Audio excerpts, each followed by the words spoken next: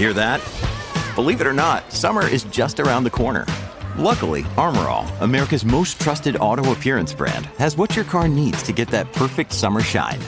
Plus, now through May 31st, we'll give you $5 for every $20 you spend on Armor All products. That means car wash pods, protectant, tire shine, you name it. Find out how to get your $5 rebate at armorall.com. Armor All, less work, more clean. Terms apply.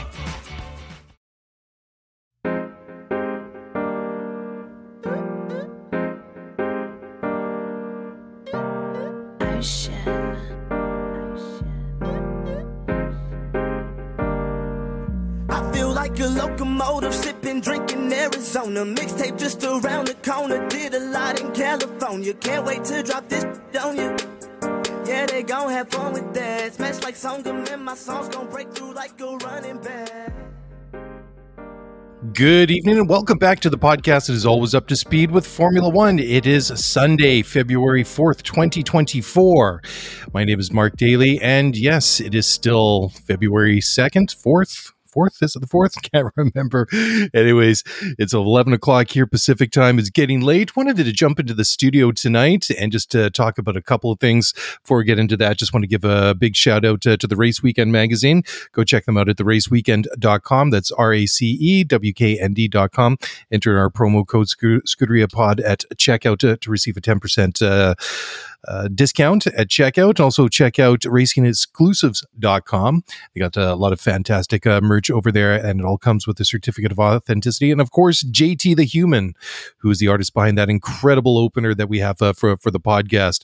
So we're going to get into it here in a moment. I know that the weekend is winding down. Tomorrow is Monday, and Monday is never an easy day. It's not for me. Not that it gets any easier Tuesday, Wednesday, Thursday, or Friday, but Monday always has a bit of an ominous ring to it. But anyways, wanted to jump into the studio tonight because there is so much that's been going on over the last couple of days, and obviously with first of all the Andretti denial for their bid to join Formula One. That came out on Wednesday. Then the news of Lewis Hamilton switching to Ferrari coming out on Thursday. Talked about that on the pod on Thursday night. And, honestly, that was a really fortunate timing because it seems like every time there's huge news, it always seems like it's always a day or so afterwards. We have to jump in with the emergency pod, but at least this time it worked out quite well for just the regular podcast. But I was thinking about it. I have to think that, at least from my point of view, that's got to be the biggest sports news that I've ever come across in my entire life. I mean, absolutely gigantic, right? I mean, it came completely out of nowhere. And we're going to talk about it in a minute because, I mean, even Toto Wolff didn't know about it until Wednesday of this week, called a team meeting for Thursday afternoon or Wednesday afternoon. And before you knew it, became a thing and Lewis off to Ferrari on a long-term contract. So why don't we get into this right now? And I mean, one of the reasons I wanted to talk about this tonight was that Lewis made an Instagram post on Saturday to explain a little bit more about what had been going on, his reason for switching from Mercedes to Ferrari. So I want to talk about that because it gives a little bit more context. Okay, sure, it's not quite the same as Lewis sitting down and giving a live interview or something like that, but still, Lewis is usually incredibly thoughtful and articulate in his Instagram posts and things like that. So I'm just going to kick it off and just read verbatim what he posted yesterday. Anyways, Lewis Hamilton said on Instagram, quote, "It's been a crazy few days, which have been filled with a whole range of emotions. But as you all know, after an incredible 11 years at Mercedes, the time has come for me to start a new chapter in my life, and I will be joining Ferrari in 2025. I feel incredibly fortunate achieving the things with Mercedes that I could only have dreamed of as a kid, that I now have the chance to fulfill another childhood dream, driving in Ferrari Red. Mercedes has been a huge part of my life since I was 13 years old, so this decision has been the hardest I've ever had to make. I'm incredibly proud of what we've all achieved together, and I'm very grateful for the hard work and dedication of everyone I've worked with over the years, and of course Toto Wolff for his friendship, guidance, and leadership. Together we have won titles, broken records, and become the most successful driver-team partnership in F1 history. And of course, I cannot forget Niki Lauda, who is a huge supporter and who I still miss every day. I must also also share my huge appreciation to the whole Mercedes-Benz board and everyone at the company in Germany and around the world for supporting me over these 26 years. But the time is right to make a change and take on a new challenge. I still remember taking that leap of faith into the unknown when I first joined Mercedes in 2013. I know some of the people didn't understand at the time, but it was right to make the move then, and is the feeling I have again now. I'm excited to see what I can bring to this new opportunity and what we can do together. However, right now, I'm not thinking about 2025. My focus is on the upcoming season and getting back on track with Mercedes. I am more driven than ever. I am fitter and more focused than ever, and I want to help Mercedes win once again. I'm 100% committed to the job I need to do and determined to end my partnership with the team on a high. Thank you to all of you that have been on my journey with me. You have helped lift me up as I chase my dreams, and I hope you can continue to make you proud. As always, sending you my love and positive energy, end quote. So there you go. A little bit of insight from Lewis Hamilton. Doesn't really get into the exactly what made him trigger that release clause with that newly signed Mercedes contract. And that really was the real shock of it, right? Was that it seemingly came out of nowhere. But apparently earlier this week, so what Lewis Hamilton and Toto Wolff have done for many years is that before the start of the season, Lewis and Toto would have a meeting, kind of a breakfast brunch meeting at Toto's home in England, and talk about things. And apparently that's what happened this week. And apparently that's when Lewis dropped the dropped the big news. I mean, of course, Toto Wolff would have known that those rumors that Lewis has been meeting with some of the higher ups at Ferrari. That's been going on for a while. So it's very, very surprising way they did it. But the other thing that was interesting too was that, and it's a classy move that what Lewis did. I mean, he told Toto face to face, and there was some speculation out there that the end of January may have been some very important date in Lewis's contract, that maybe if he wanted to make a move, maybe he had to do it by this time. But apparently it's a lot simpler than that. I mean, it just, from what I've been able to understand and just doing a bit of research, is that Hamilton wanted to do it because he wanted to tell Toto face to face. And this was the first time that he could do that rather than sending a letter or a phone call or through his lawyers or whatever the case may be, which is a completely different what Nico Rosberg, Lewis's former Mercedes teammate, did after winning the World Championship in 2016. He couldn't do it in person, so he actually did it in a phone call to Toto Wolff at the airport after they spent, however many hours it was flying back from the Middle East to Europe. Because, if you go back, of course, I know many people that listen to this podcast are newer Formula One fans that, the generation Drive to Survive. But, if you've been around and can remember back to 8 years ago almost now, that's kind of scary. Well, a little bit over 7. It was, 2016, November 2016, when Nico Rosberg won his championship, and that is kind of scary because that doesn't actually seem all that long ago. Anyways, the point is, he won that championship, and in very short order decided to retire. I remember seeing a video on Twitter or Instagram or whatever it was. He probably posted it in a couple of different places, but he pulled the plug very quickly, and I was very surprised to hear afterwards that Rosberg couldn't handle telling Toto Wolff the fact that he was going to retire, he was going to leave the team. And I know a lot of it, hearing Nico talk about it subsequently, was that he just didn't want to go through with it again. It had taken so much out of him personally, the dedication and the cost that it came to him personally to dedicate his life to winning a Formula One World Championship was mission accomplished. And for some drivers, like Lewis, obviously 7-time world champion, Max Verstappen 3-time world champion, like a Sebastian Vettel 4 world championships, that I wouldn't say one wasn't enough, but certainly for Nico Rosberg, he got that world championship, decided, I got my chip, I think it's time to hang it up. But I thought it was very different, very different to the way that Rosberg announced his retirement, the way that he was leaving his team compared to Lewis Hamilton. I find that not very classy. Let's just call it like it is. Of course, it's never easy to tell someone that you're leaving. Well, maybe in some cases it is, but especially after winning a world championship with Mercedes, it's obviously a very difficult thing for Nico to say. I mean, I guess it's worked out okay for him. I mean, he was. I don't know if he still is, but he was for at least for some point was an ambassador for Mercedes and set for life, and went on to pursue other things. Lewis doing the classy thing and telling Toto Wolff in person that he wasn't going to come back. But Toto did have a speak to the media later in the week, and he knew that there were going to be some risks in the fact that he signed a shorter term contract with Mercedes compared to Ferrari. And when Toto was speaking to some of the media on Friday, he had to say, quote, "We are very aligned when we went into the Christmas period. We've said that in public and in the team. You need to ask Lewis why he changed his mind. How he framed it to me is perfectly understandable, that he needed a new challenge and that he was looking for a different environment. And that was maybe the last possibility to do something else. We're big boys. We knew that by signing a short-term contract, it could be of benefit for both sides. We couldn't commit for a longer period, and he's taken the option to exit. We totally respect that you can change your mind. There's a different circumstances. Switching to Ferrari may be the last gig in his career, maybe rolling the dice a bit. I can follow that decision.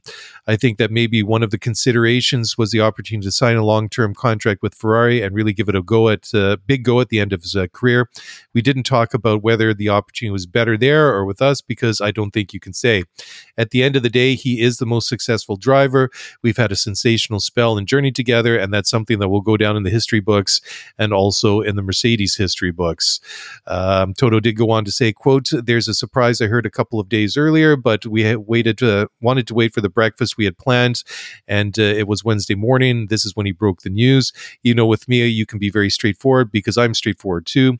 So once he said, this is what I'm trying to do, that was the fact. I didn't try to convince him otherwise, but just look forward. Okay, what are we going to do about communications? What was the timing? How do we protect the team best? And how do we protect this 2024 year to be successful together with our two drivers without causing too much awkwardness? It's not like someone that I like a lot is disappearing. He's just changing teams, and we've been very conscious in signing the contract that it could happen. Maybe the timing was a surprise, but I think that many black swans swimming in front of me, the unexpected. And I think in F1, it's all about agility and being able to embrace the change of circumstances." End quote. Excuse me. Actually, there was one other little quote here I skipped over. Toto did also say, quote, "No, it doesn't hurt because I need to keep calm and decide how we're going to best manage the 2024 season and what decisions need to be made going forward." End quote. So I don't think there's any real surprises in there. I mean, he just confirms once again that himself and Lewis met at Toto's house for a breakfast meeting, kind of a relaxed thing on Wednesday. And obviously the release clause in the shorter term contract was a risk, and they were aware of it. I just thought it was kind of interesting how a couple of times he kind of like dropped in the end of his career at his age, those kind of like comments right there. Or the last gig in his career was another one that he used. Maybe he didn't refer to Lewis specifically by age, but end of his career, last gig of his career, something like that. I wouldn't say that Toto has sour grapes. Maybe he does, but I thought the way that he worded it was kind of interesting, and perhaps that was a little bit of a slip. Anyhow, if you go around and you do a little bit more poking around, and again, Formula One contracts, it's not like you hear that so-and-so's signed a contract in the NFL or in the NBA, Major League Baseball, or any of the big European or any big soccer league around the world. Usually here for the transfers and weekly wages in soccer, and length and term of contracts and all the big American sports as well. Formula One, never really hear anything. Pardon me. But very interesting. Some of the things that have kind of leaked out is that something to consider, because apparently the Hamilton potentially turned down a 2-year deal that was worth over $50 million per season. And then Ferrari chairman John Elkann started to take over with the negotiations. And then Ferrari apparently made a wish of Lewis Hamilton's come true with an investment to his Mission 44 organization and some other perks and bells and whistles going towards Lewis and some of the other things that he's going on.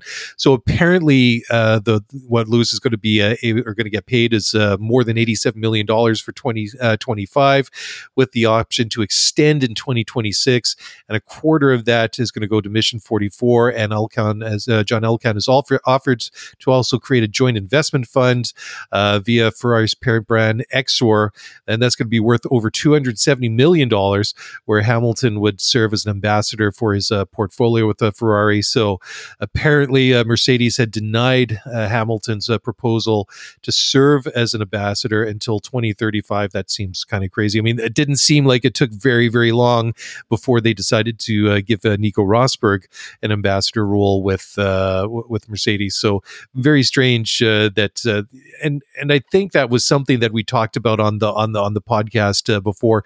That this was just Mark and myself speculating that maybe that might be one of the things that Lewis wants as part of his contract with Mercedes, with the fact to be, an ambassador, give him some, stock in the team, share in the team. There's not very many people that are shareholders.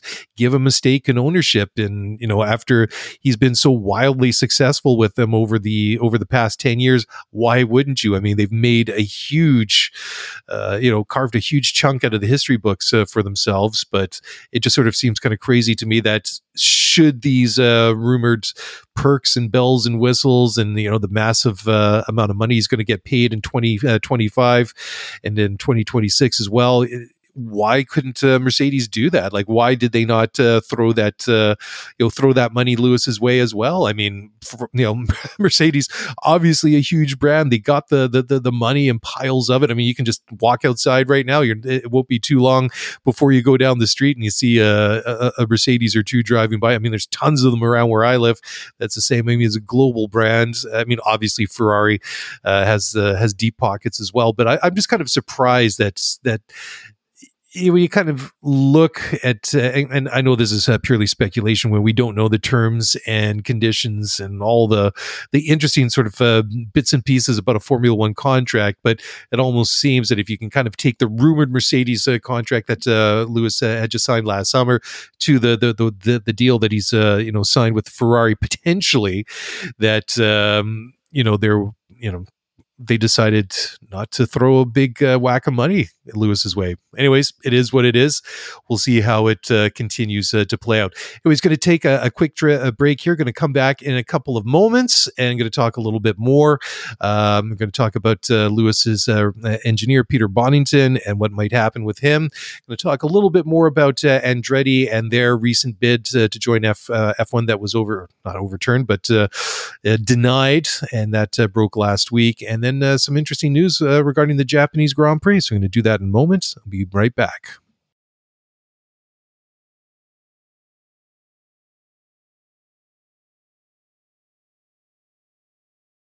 Passion, drive, and patience. The formula for winning championships is also what keeps your ride or die alive. eBay Motors has everything you need to maintain your vehicle and level it up to peak performance. Superchargers, roof racks, exhaust kits, LED headlights, and more. Whether you're into speed, power, or style, eBay Motors has you covered. With over 122 million parts for your number one ride or die, you'll always find exactly what you're looking for. And with eBay Guaranteed Fit, your part is guaranteed to fit your ride every time or your money back. Because with eBay Motors, you're burning rubber, not cash.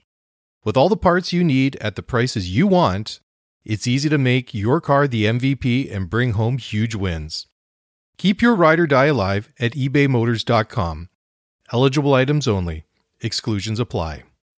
When you need mealtime inspiration, it's worth shopping Kroger, where you'll find over 30,000 mouth-watering choices that excite your inner foodie. And no matter what tasty choice you make, you'll enjoy our everyday low prices, plus extra ways to save, like digital coupons worth over $600 each week. You can also save up to $1 off per gallon at the pump with fuel points. More savings and more inspiring flavors make shopping Kroger worth it every time. Kroger, fresh for everyone. Fuel restrictions apply.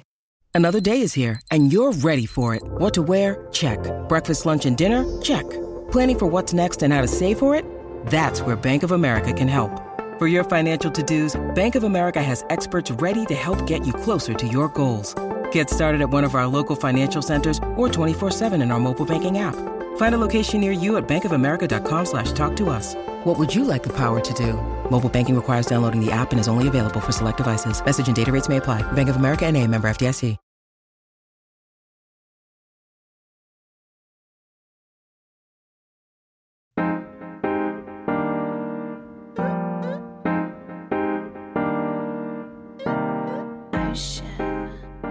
All right, welcome back to the podcast. Going to keep it short and sweet tonight, as I said off the top of the show here. Getting late. It's already pushing 11:30 here on the West Coast. Did want to just briefly talk about Lewis's longtime race engineer, Peter Bonington. It would just make sense that the two of them are going to pair up again at Ferrari. So Toto Wolff says that the team are ready to discuss a move for Bonington from Mercedes to Ferrari. Of course, would have to take place after the end of this season. So anyways, Toto had to say, quote, "I think this is a discussion which everyone needs to have in the months to come. As much as I've spoken to Bono already, when I told him about Hamilton's move, he said, 'Is it April the 1st?'" End quote. So there you go. The interesting thing is, of course, that when it comes to Formula One, when it comes to key personnel, the people at the top of the pyramid, if you want to call it that, some of the more senior people, there's this interesting concept which you don't often see, or you don't really see at all in any other sports, is the gardening leave. That when they go from one team to another, there's always a period in which they can't immediately join a new team. Usually, it comes to more like the technical staff, engineers, designers, team principals, and things like that. But it'd be interesting to see whether or not they could work something out with between Bonington, Mercedes, and Ferrari, so he could start there and help Lewis at the beginning of next season.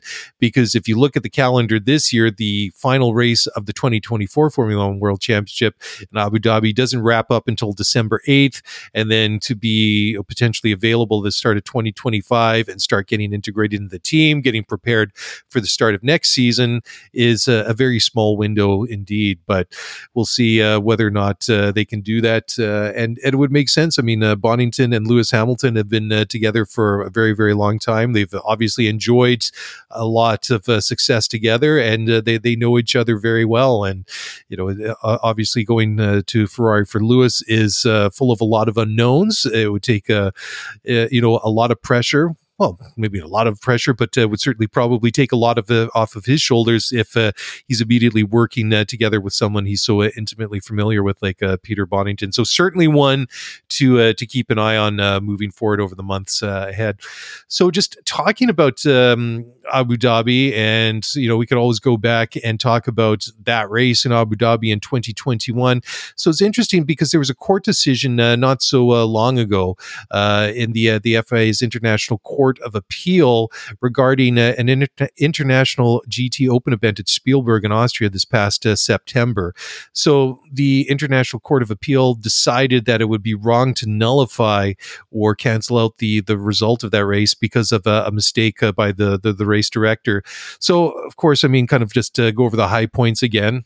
And this will be an evergreen topic. The whole discussion about what happened at the end of the 2021 Abu Dhabi Grand Prix, in which Max Verstappen won his first World Championship. You had this in the closing stages of the race. You had Nicholas Latifi crash, brought out a safety car. There was all sorts of confusion, or some people say shenanigans. I guess other people will say, and depending on your point of view, you might be a little bit harsher.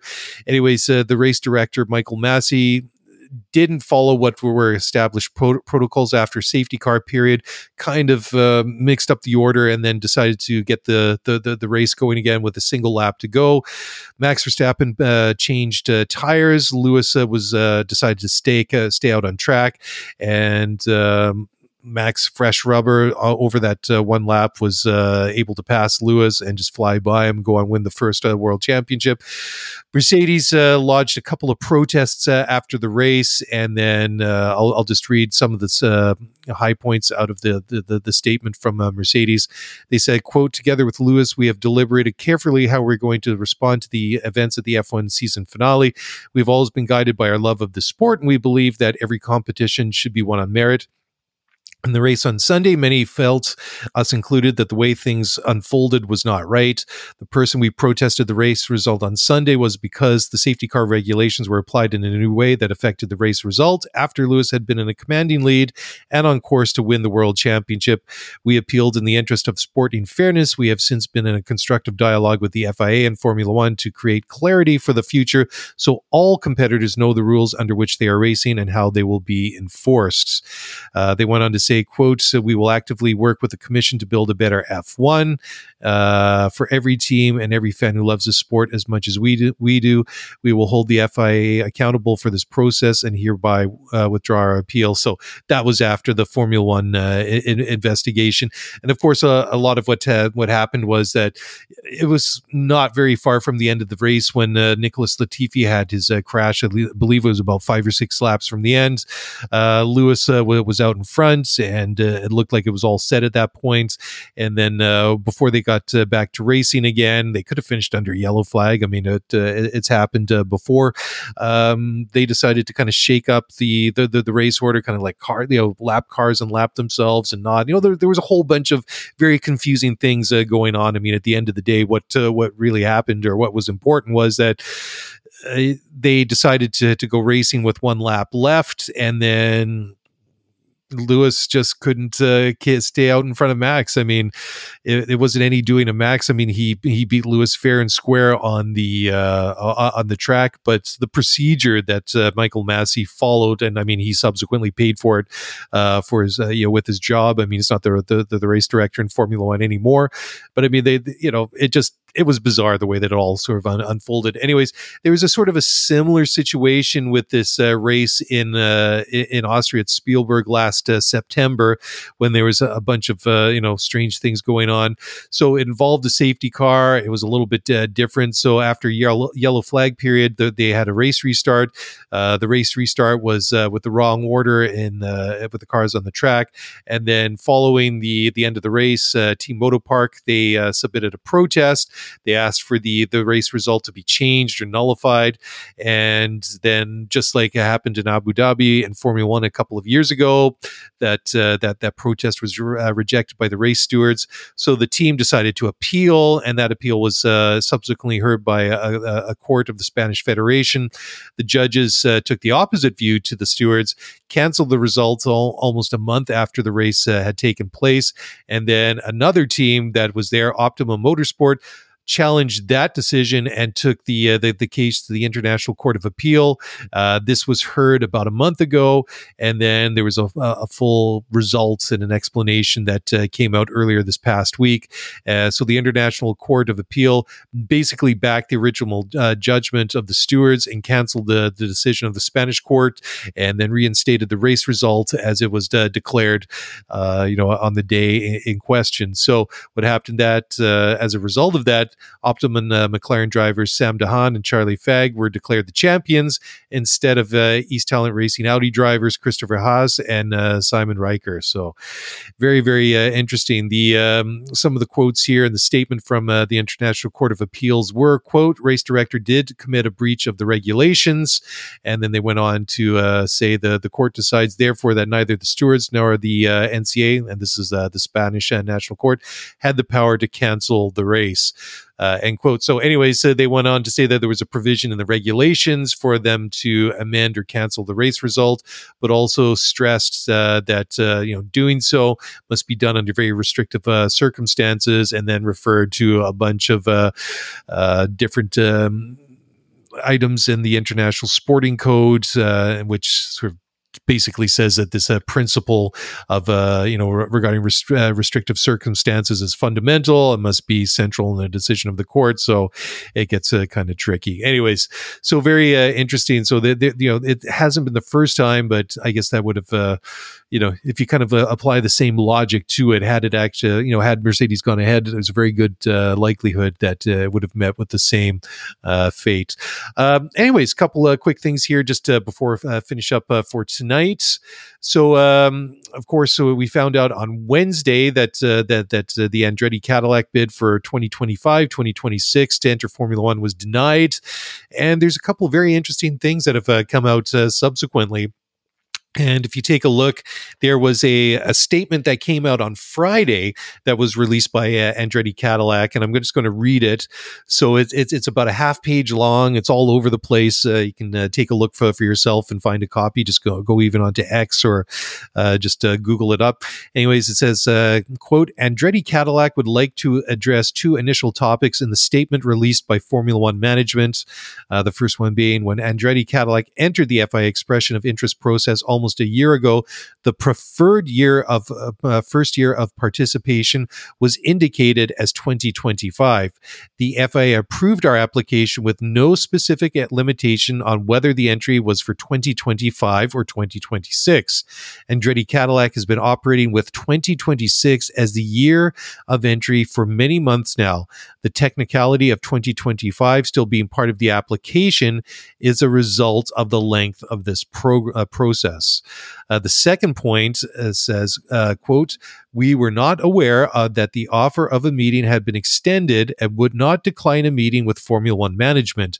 An in-person meeting to discuss commercial matters would be and remains of paramount importance to Andretti Cadillac. We welcome the opportunity to meet with Formula One management and have written to them confirming our interest. Our work continues at pace. Anyways, it goes on, lists a couple of, media folks that, for additional information.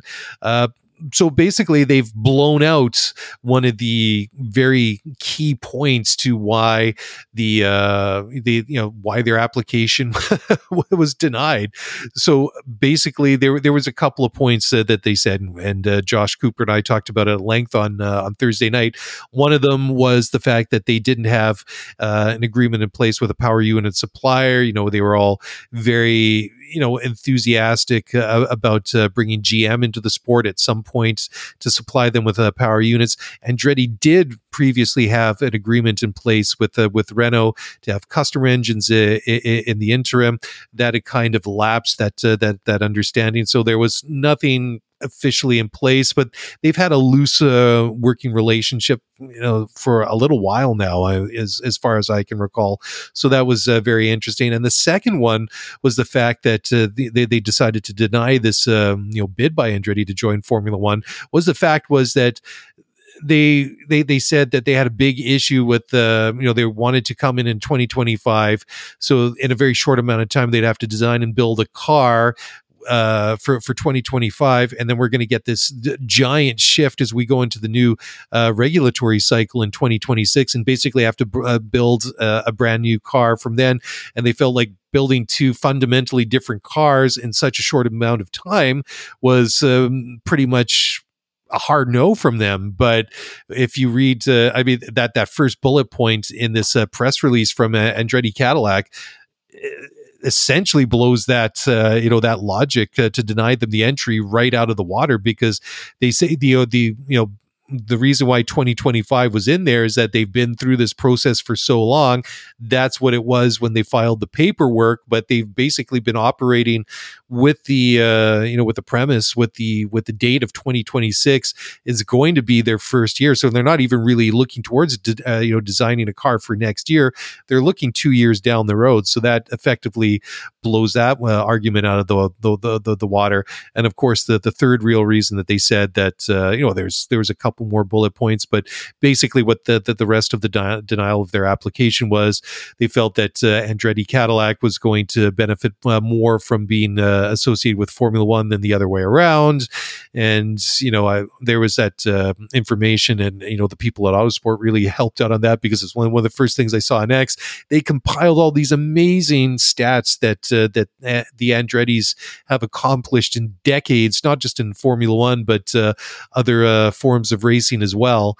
And I mean, that record speaks for them, for itself. The number of races won in Formula One, Formula One World Championship, what they've done, how many times they've won the Indy 500 and Indy titles and all these, incredibly impressive things. So it's not like they're a brand new startup with kind of like dodgy connections or,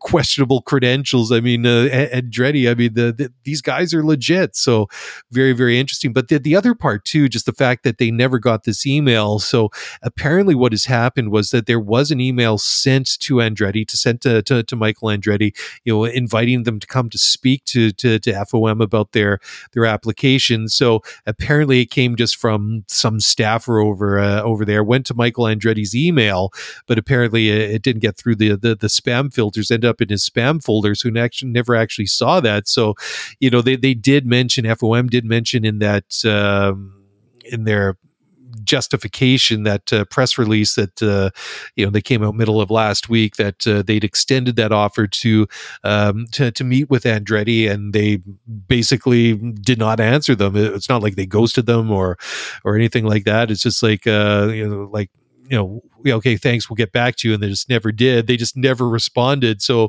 apparently Andretti's IT people went and took a look through their mail servers and did find this thing buried away in, somewhere in Michael Andretti's spam folder. I don't know how much email and spam Michael Andretti gets on a daily basis. Obviously, I'm not privy to what's in his inbox, but I mean, it must have been buried in there quite substantially if it took the IT folks, as long as they took them to find it. But it was there, and they just didn't know about it. And I think that's probably a phenomenal experience that we've all had at some point in the past. Anyways, finally, just really quickly here before I wrap it up. So there's a deal in place now for the Japanese Grand Prix to stay at Suzuka until 2029. So almost until the end of the decade. So this is interesting because I just talked about on the podcast a couple of weeks ago that in Osaka in Japan, they've decided that they want to have a race there as well. So who knows? There's some speculation out there that now that they've renewed the Japanese Grand Prix for another several years, that maybe this quashes the likelihood that we might have a street race in Osaka, Japan anytime soon. But, I'll have to be quite honest. I'm very, very glad that this has happened. Suzuka is one of my favorite all-time tracks. There's just so many amazing things about this track that I love. I mean, there's the Suzuka S's, the R130. I mean, I've got this sort of love affair with Japan anyways. So I don't know. It just, for me, it's one of those great tracks on the Formula One calendar. I would have been very, very disappointed to see it disappear. I mean, we've seen a number of tracks disappear over the years. And of course, I mean, Formula One's a business like anything else. I mean, it doesn't just come down to drivers and teams and, people like Lewis Hamilton switching things up because they want to. I mean, that's, part of it too. There's a free and open market for not just the race organizers in Formula One, but there's this whole package that kind of goes with it. So, but for me, good news. Glad to see that we're going to be going back to Suzuka until at least the end of the decade. Anyways, I'm going to wrap it up right there. Just felt that there was enough to talk about here on a Sunday night, and there's actually quite a bit more, but don't really have a lot of time to do that this evening. But thank you all for jumping in and taking time to listen to the show. Be back on Thursday night, what we're looking at to do the show as usual. And until then, if you want to get in touch, by all means, send me an email, scooteryf1pod@gmail.com, or just slide into the DMs on X at scooteryf1pod, and we'll get back to you or read them out on the show. I mean, I tried to keep up with all the tweets and everything that came in over the past couple of days, but it was like a bit of an avalanche. Everybody was talking about Andretti. Everybody was talking about what was happening with Lewis. and it was just a little bit too much to go through. Anyways, have a great week. Be back in a couple of days. Talk to you all again very soon. Bye for now.